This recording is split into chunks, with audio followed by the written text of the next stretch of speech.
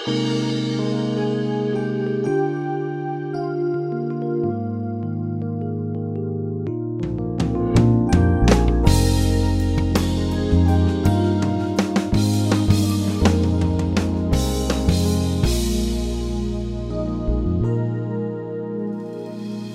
name's Jon Redmond from First Baptist Church in Pasadena, Texas, and I want to thank you for joining us today on Peace by Believing. And on today's program, we're going to be thinking again about heaven. That's what we thought about the last time we were together. It's what we're going to be thinking about today, a place called heaven. What's it going to be like in heaven? On last week's program, we thought about the fact that in heaven, we're going to receive new bodies. And I think for all of us who are probably over 40 years of age, that's a good thing. And probably the older you get, the greater that becomes, because these bodies we have, they begin to age and they wear out, and we have all kind of issues sometimes with these bodies. But when we get to heaven, we're going to have brand new bodies, free from sickness and pain, and certainly free from decay and from death. And so that's one of the great things about heaven. We get new bodies. But also when we get to heaven, we're going to not just have new bodies, we're going to have new places to live. And in the sermon we're going to be listening to today, we're going to be thinking about that. Now, I don't know if you live in an apartment at this time in your life. Maybe you live in a small home. Maybe you live in a big house. Maybe you live in a mansion. But did you know when you get to heaven, you, for the first time in your life, are not only going to have a perfect body, but you are going to have a perfect place to live. And as I was preparing this sermon and studying that passage in John 14, where Jesus said, "In my Father's house are many mansions," did you know I learned something that I didn't even know? After preaching for a lot of years, I learned a truth about what Jesus meant when He said, "In my Father's house are many mansions, or many places." And so today, as we listen to this sermon, and as you think about what will one day be your eternal home, your place to live in heaven, I want you to think and listen very carefully, and maybe today you're going to learn something that you didn't know either. What did Jesus really mean when He said, "In my Father's house are many mansions"? Well, let's listen to this sermon and find out. Not only are you going to have a perfect body in heaven, you're going to have a perfect place to live. Now, you may love the house you live in now. I love my house. I've lived in it over 15 years. But my house is not perfect.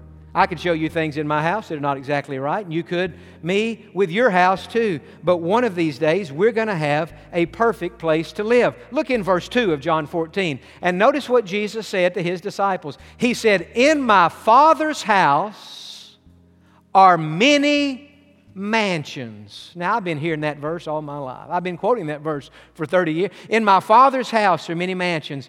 And we read that, and we think, well, that means when I get to heaven, I'm going to have a big house, big piece of land, big piece of real estate. I'm going to have a mansion in the sky. In fact, there's even an old song, "I've got a mansion just over the hilltop." And I've always kind of that's been my impression of heaven. I'm going to have a house. You're going to have a house. We're all going to have a house. We're all going to have our piece of property up there. And sometimes you can see my house, and one day I'll come over and see your house. We're going to have all these different houses in heaven. But if you think about it, that's not what that verse says. Jesus said, "In my Father's house." Did you know in heaven there's only one house? And then He said, "In my Father's house are many," and the New King James and the Old King James bring that out as mansions, but the Greek word there is mone, M-O-N-E, and it literally means dwelling places. It literally means rooms within the house. And so what Jesus is saying is, hey, in heaven, it's not that everybody has their own piece of real estate and everybody has their own house. Heaven is my Father's house. There's just one house in heaven, but in that house, there are a lot of rooms, and we're all going to have a special room. I was reading this past week some of Randy Alcorn's book on heaven. It's the most comprehensive book that's ever been written on the subject of heaven. And on page 321, he has a section that says, "Will we have our own homes in heaven?" Listen to what he says. "Perhaps you're familiar with Christ's promise in John 14, "In my Father's house are many mansions. I go to prepare a place for you." The Vulgate, which is the Latin translation of the Bible, used the word mansions in that verse, and the King James Version followed by using mansions as well. Unfortunately, that rendering is misleading if it makes us envision having massive lodgings on separate estates. The intended meaning seems to be that we'll have separate dwelling places on a single estate, or even separate rooms within the same house. New Testament scholar D.A. Carson says, since heaven is here pictured as the Father's house, it is more natural to think of dwelling places within a house as rooms or suites. The simplest explanation is best. My Father's house refers to heaven, and in heaven are many rooms, many dwelling places. The point is not the lavishness of each apartment, but the fact that such ample provision has been made that there's more than enough space for every one of Jesus' disciples to join Him in His Father's home. The New International Version rendering of John 14:2 says, in my Father's house are many rooms. I'm going there to prepare a place for you. Place is singular, but rooms is plural. This suggests Jesus has in mind for each of us an individual dwelling that's a smaller part of the larger place. This place will be home to us in the most unique sense. The term room is cozy and intimate. The terms house or estate suggest spaciousness. That's heaven. A place both spacious and intimate. Some of us enjoy coziness, being in a private space. Others enjoy a large, wide open space. Most of us enjoy both. And that's what heaven will offer. Spaciousness and coziness. And so when we get to heaven, we're going to have a room in God's house, and we are going to be together. Now that leads right to the next thing we're going to have in heaven that we don't have on earth. We're going to have not only a perfect body and a perfect place to live, but in heaven we're going to have perfect togetherness. You know, again, nothing on earth is perfect. Bodies aren't perfect. Where we live isn't perfect. And even our togetherness, even our relationship with one another, even with family members and friends, it's not perfect. Have you ever thought how many times on a given day you say goodbye even to your spouse, which would be the closest human relationship there is? Those of you who are married, you wake up in the morning, you have a conversation with your spouse, you have breakfast, you kiss each other, you go out the door, she goes her way, you go your way, and what do you say? You say goodbye, talk to you later on. The day goes on, you call each other to check, how's it going? Everything's good here. How about you? Good. What are we going to do tonight? Let's do this. Let's don't do that. Let's try this. You have your conversation, then you say goodbye. The afternoon comes, you have another conversation, just checking in, how you doing? Good, catch up a little bit, and you're in that conversation, say goodbye.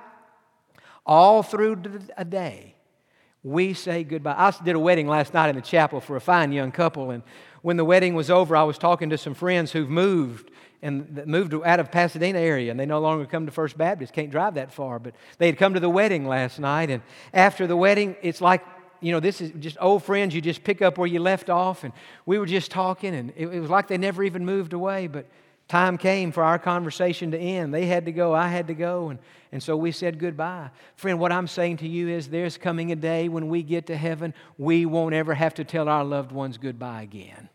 See, that's what death is. Death is one long goodbye.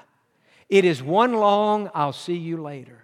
But in heaven, that goodbye is going to turn into a hello. That one long goodbye is going to turn in, man, I've been missing you. Man, it's great to see you again. But in heaven, it's going to be like it was for me last night in that chapel with my friends. We're going to pick up where we left off, and we're going to be together forever. Because remember, we're not living in our own houses. We don't go home every night. We're not going to even our rooms. We're not going to go sleep there because we'll have new bodies that won't need. It's just a special place Jesus has made, so we'll feel at home, and so we'll feel like that we belong and know that He has prepared that for us. But in heaven, we will be together all the time. And not only will we have in heaven perfect togetherness with each other, but in heaven, we will have perfect fellowship with God. Perfect fellowship with God. You know that's what God has always wanted with His people, is perfect fellowship. We go back to the beginning of the Bible and we read that Genesis chapters 1 and 2 that Adam and Eve were in that garden. Well, by the time you get to chapter 2, they were in that Garden of Eden. And there in chapter 3, before sin we came into the earth, we read that every day in the cool of the day, the evening time, God would come into that garden and He would go on walks with Adam and Eve. They couldn't see Him, but they knew it was God and they knew He was there. But then they sinned.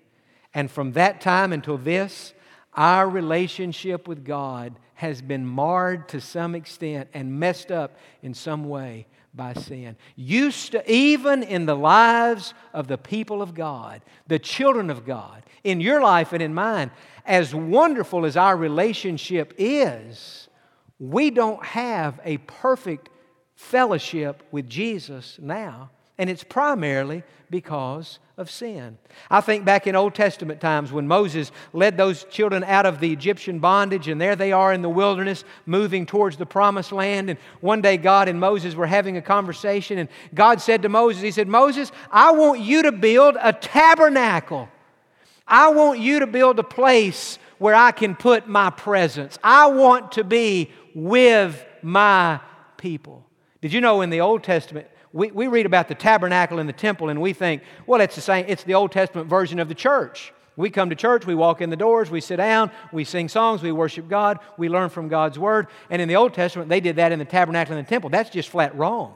Did you know in the Old Testament, the people could not go into the tabernacle? We read in Exodus chapter 25 that God made the tabernacle not for the people.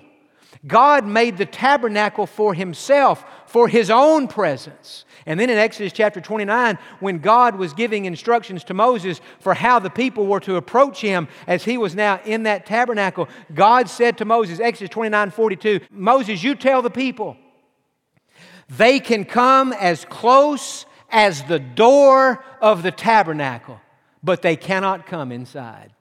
Because I am holy, they are unholy. I am sinless, they are sinful. And if unholy people come into the holiness of my presence, they will be killed, they will die. And so God said they can come to the door, but they can't come inside. Fast forward hundreds of years, now Solomon's building that grandiose temple in Jerusalem. And we have the idea, man, when Solomon built that temple, Solomon's temple, the Jewish people could come in that temple like we come in a church and worship God. God said, no, you cannot.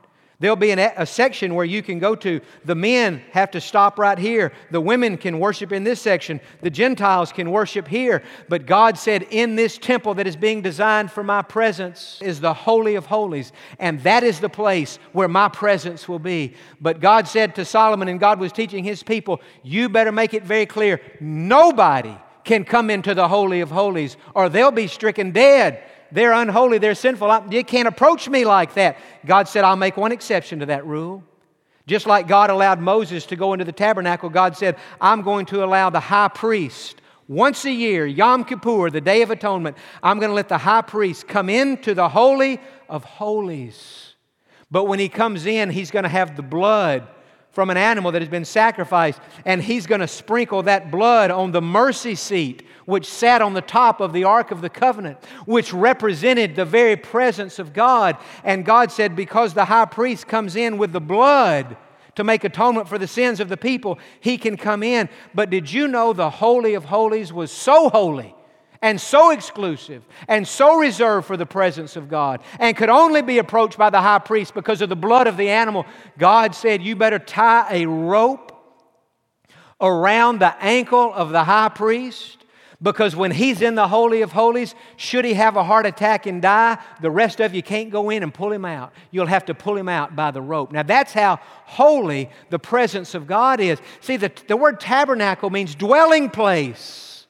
God said, my dwelling place is so holy, you can come close, but you can only come so close. But think about heaven. You talk about the ultimate dwelling place of God, the ultimate home in God, of God. God is saying to us, you need to understand in heaven, because Jesus Christ has shed His blood on the mercy seat, your sins have been atoned for, your sins have been paid for, your sins have been forgiven. Jesus says, God says to us now, you can come not only to the door of heaven, you can walk through the door and you can live here in my presence for all eternity. You can not only approach the gates, you can walk through the gates. I've built a room for you, and this will be your home. And when we get there, we'll have perfect fellowship with Jesus.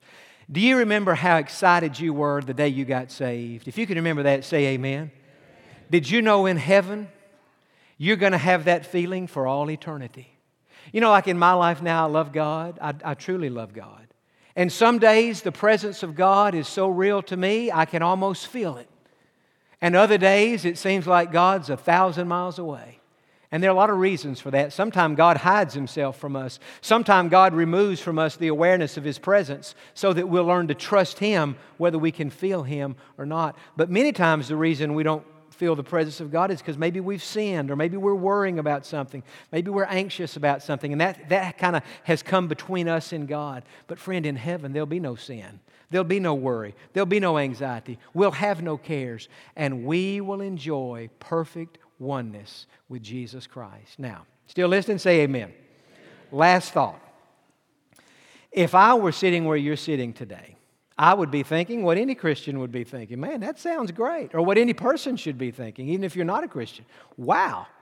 Heaven is a great place. Perfect bodies, perfect places to live, a perfect togetherness with our loved ones who've been saved, perfect intimacy and closeness and fellowship with Jesus. But John, what about right here? And what about right now? One more verse.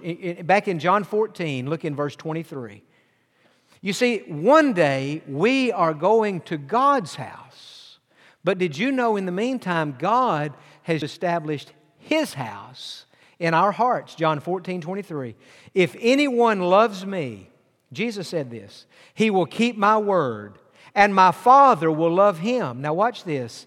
And we, who is we? God the Father, God the Son, God the Holy Spirit. And we will come to Him, now watch this, and make our home with Him.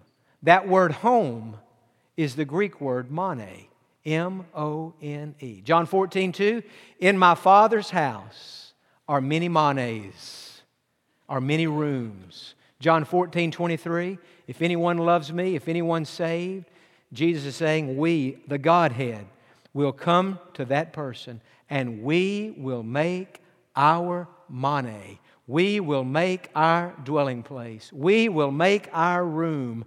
We will make our home with Him. And so the question today is a simple question, but it's a good question. It's the most important question. Has there ever been a time in your life where you opened your heart, where you invited Jesus to come in, to make His mone, to make His dwelling place, and to make His home in your heart? And if you never have, would you do it right now with heads bowed and eyes closed? If you say, John, I want to go to heaven, but I've got a problem. It's the problem we all have. It's the problem of sin.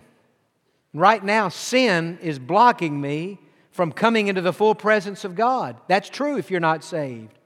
But it's also true that Jesus has shed His blood on that mercy seat so that you don't have to stand outside the door and watch the rest of us enjoy being saved. You can walk through the door and you can come into the presence of God today because of the blood of Jesus. And if you'll do that, He will establish His home in your heart. Would you pray this prayer right now? All across the room, students who may not know that they're saved, others here today, maybe you're visiting for the first time, maybe a long-time member, but you say, I'm just not sure that Jesus Christ is living in my heart. Would you pray this right now? Say, Lord Jesus, come into my heart. Forgive my sins and make me a Christian. Lord, make your home, your mone, your dwelling place. Make it right here in my heart. Tell Him, say, God, I thank You one day I'm going to live in your house. But God, in the meantime, I thank You that You have now established Your house in me. Welcome to my heart. Thank You that You'll never leave me. Begin now to make me the person You want me to be. And Lord, during this next song, give me the courage to come forward and to make this decision public. Well, when you think about not only the reality of heaven, but how amazingly wonderful heaven is going to be, it just makes you want to go right now. At least that's how I feel sometimes. I mean, I love my life. I love living down here on this earth. But I'll tell you one thing, when we get to heaven, we won't be sad. We won't be missing earth. We will be so thankful to be with God in our new bodies, in our new home, in our new dwelling place. I'm so thankful that in heaven there are not going to be a lot of different pieces of real estate with lots of different mansions on each piece of real estate. I'm glad there's just one house, and it's our Father's house. And I'm thankful that in that house there are many different rooms. I have a room. I hope you have a room prepared for you. If you're a Christian, you do. And we're going to be together there in the same house. You know, for those who live alone, I think this would have special meaning. I live alone.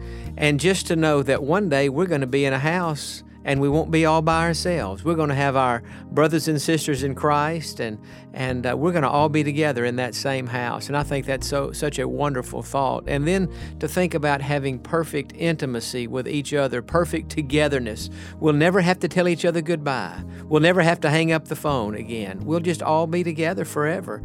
And then to have perfect oneness and togetherness and fellowship with Jesus Christ, where there's nothing in between us and Him. No sin, no worry, no stress, no anxiety, nothing at all.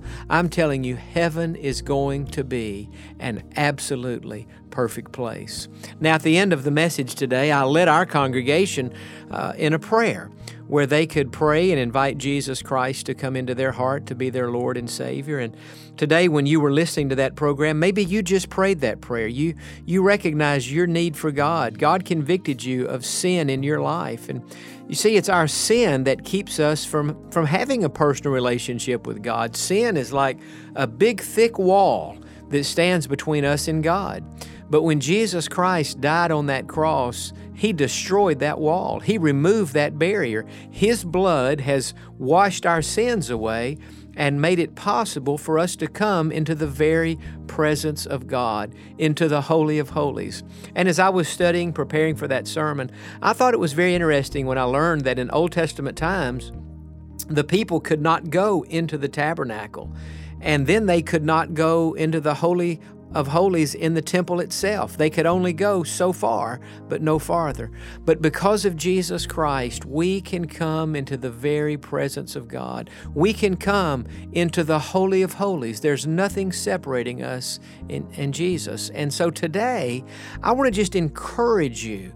If you have confessed your sins to the Lord, no matter what you've done, how horrible it might have been, and you have received His forgiveness, the Bible says the blood of Jesus cleanses us from all sin. And so don't let the old devil make you feel guilty, and don't let him convince you that you can't come into the presence of God and that you can't get as close to God as somebody else could get. That's just not true.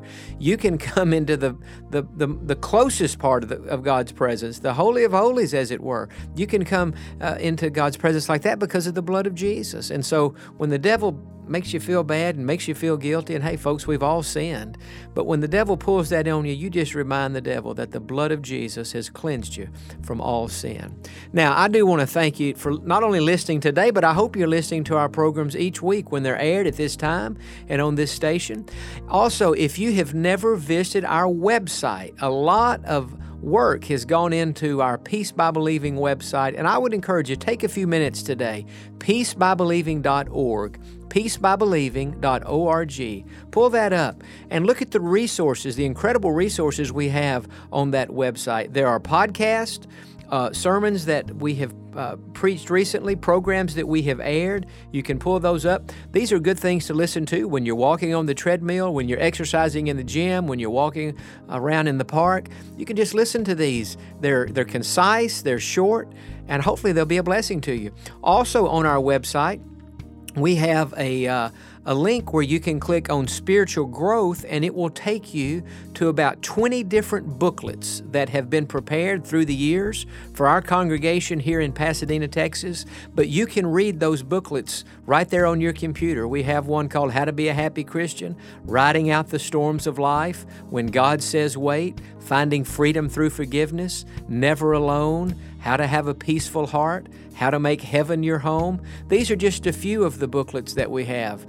We have one my dad actually wrote some years ago called Where God Guides, God Provides. You can read all of these booklets in probably 45 minutes. If you're a slow reader. If you're a fast reader, you do it faster than that. Visit our website, contact us, let us know where you're listening from, and be with us next time.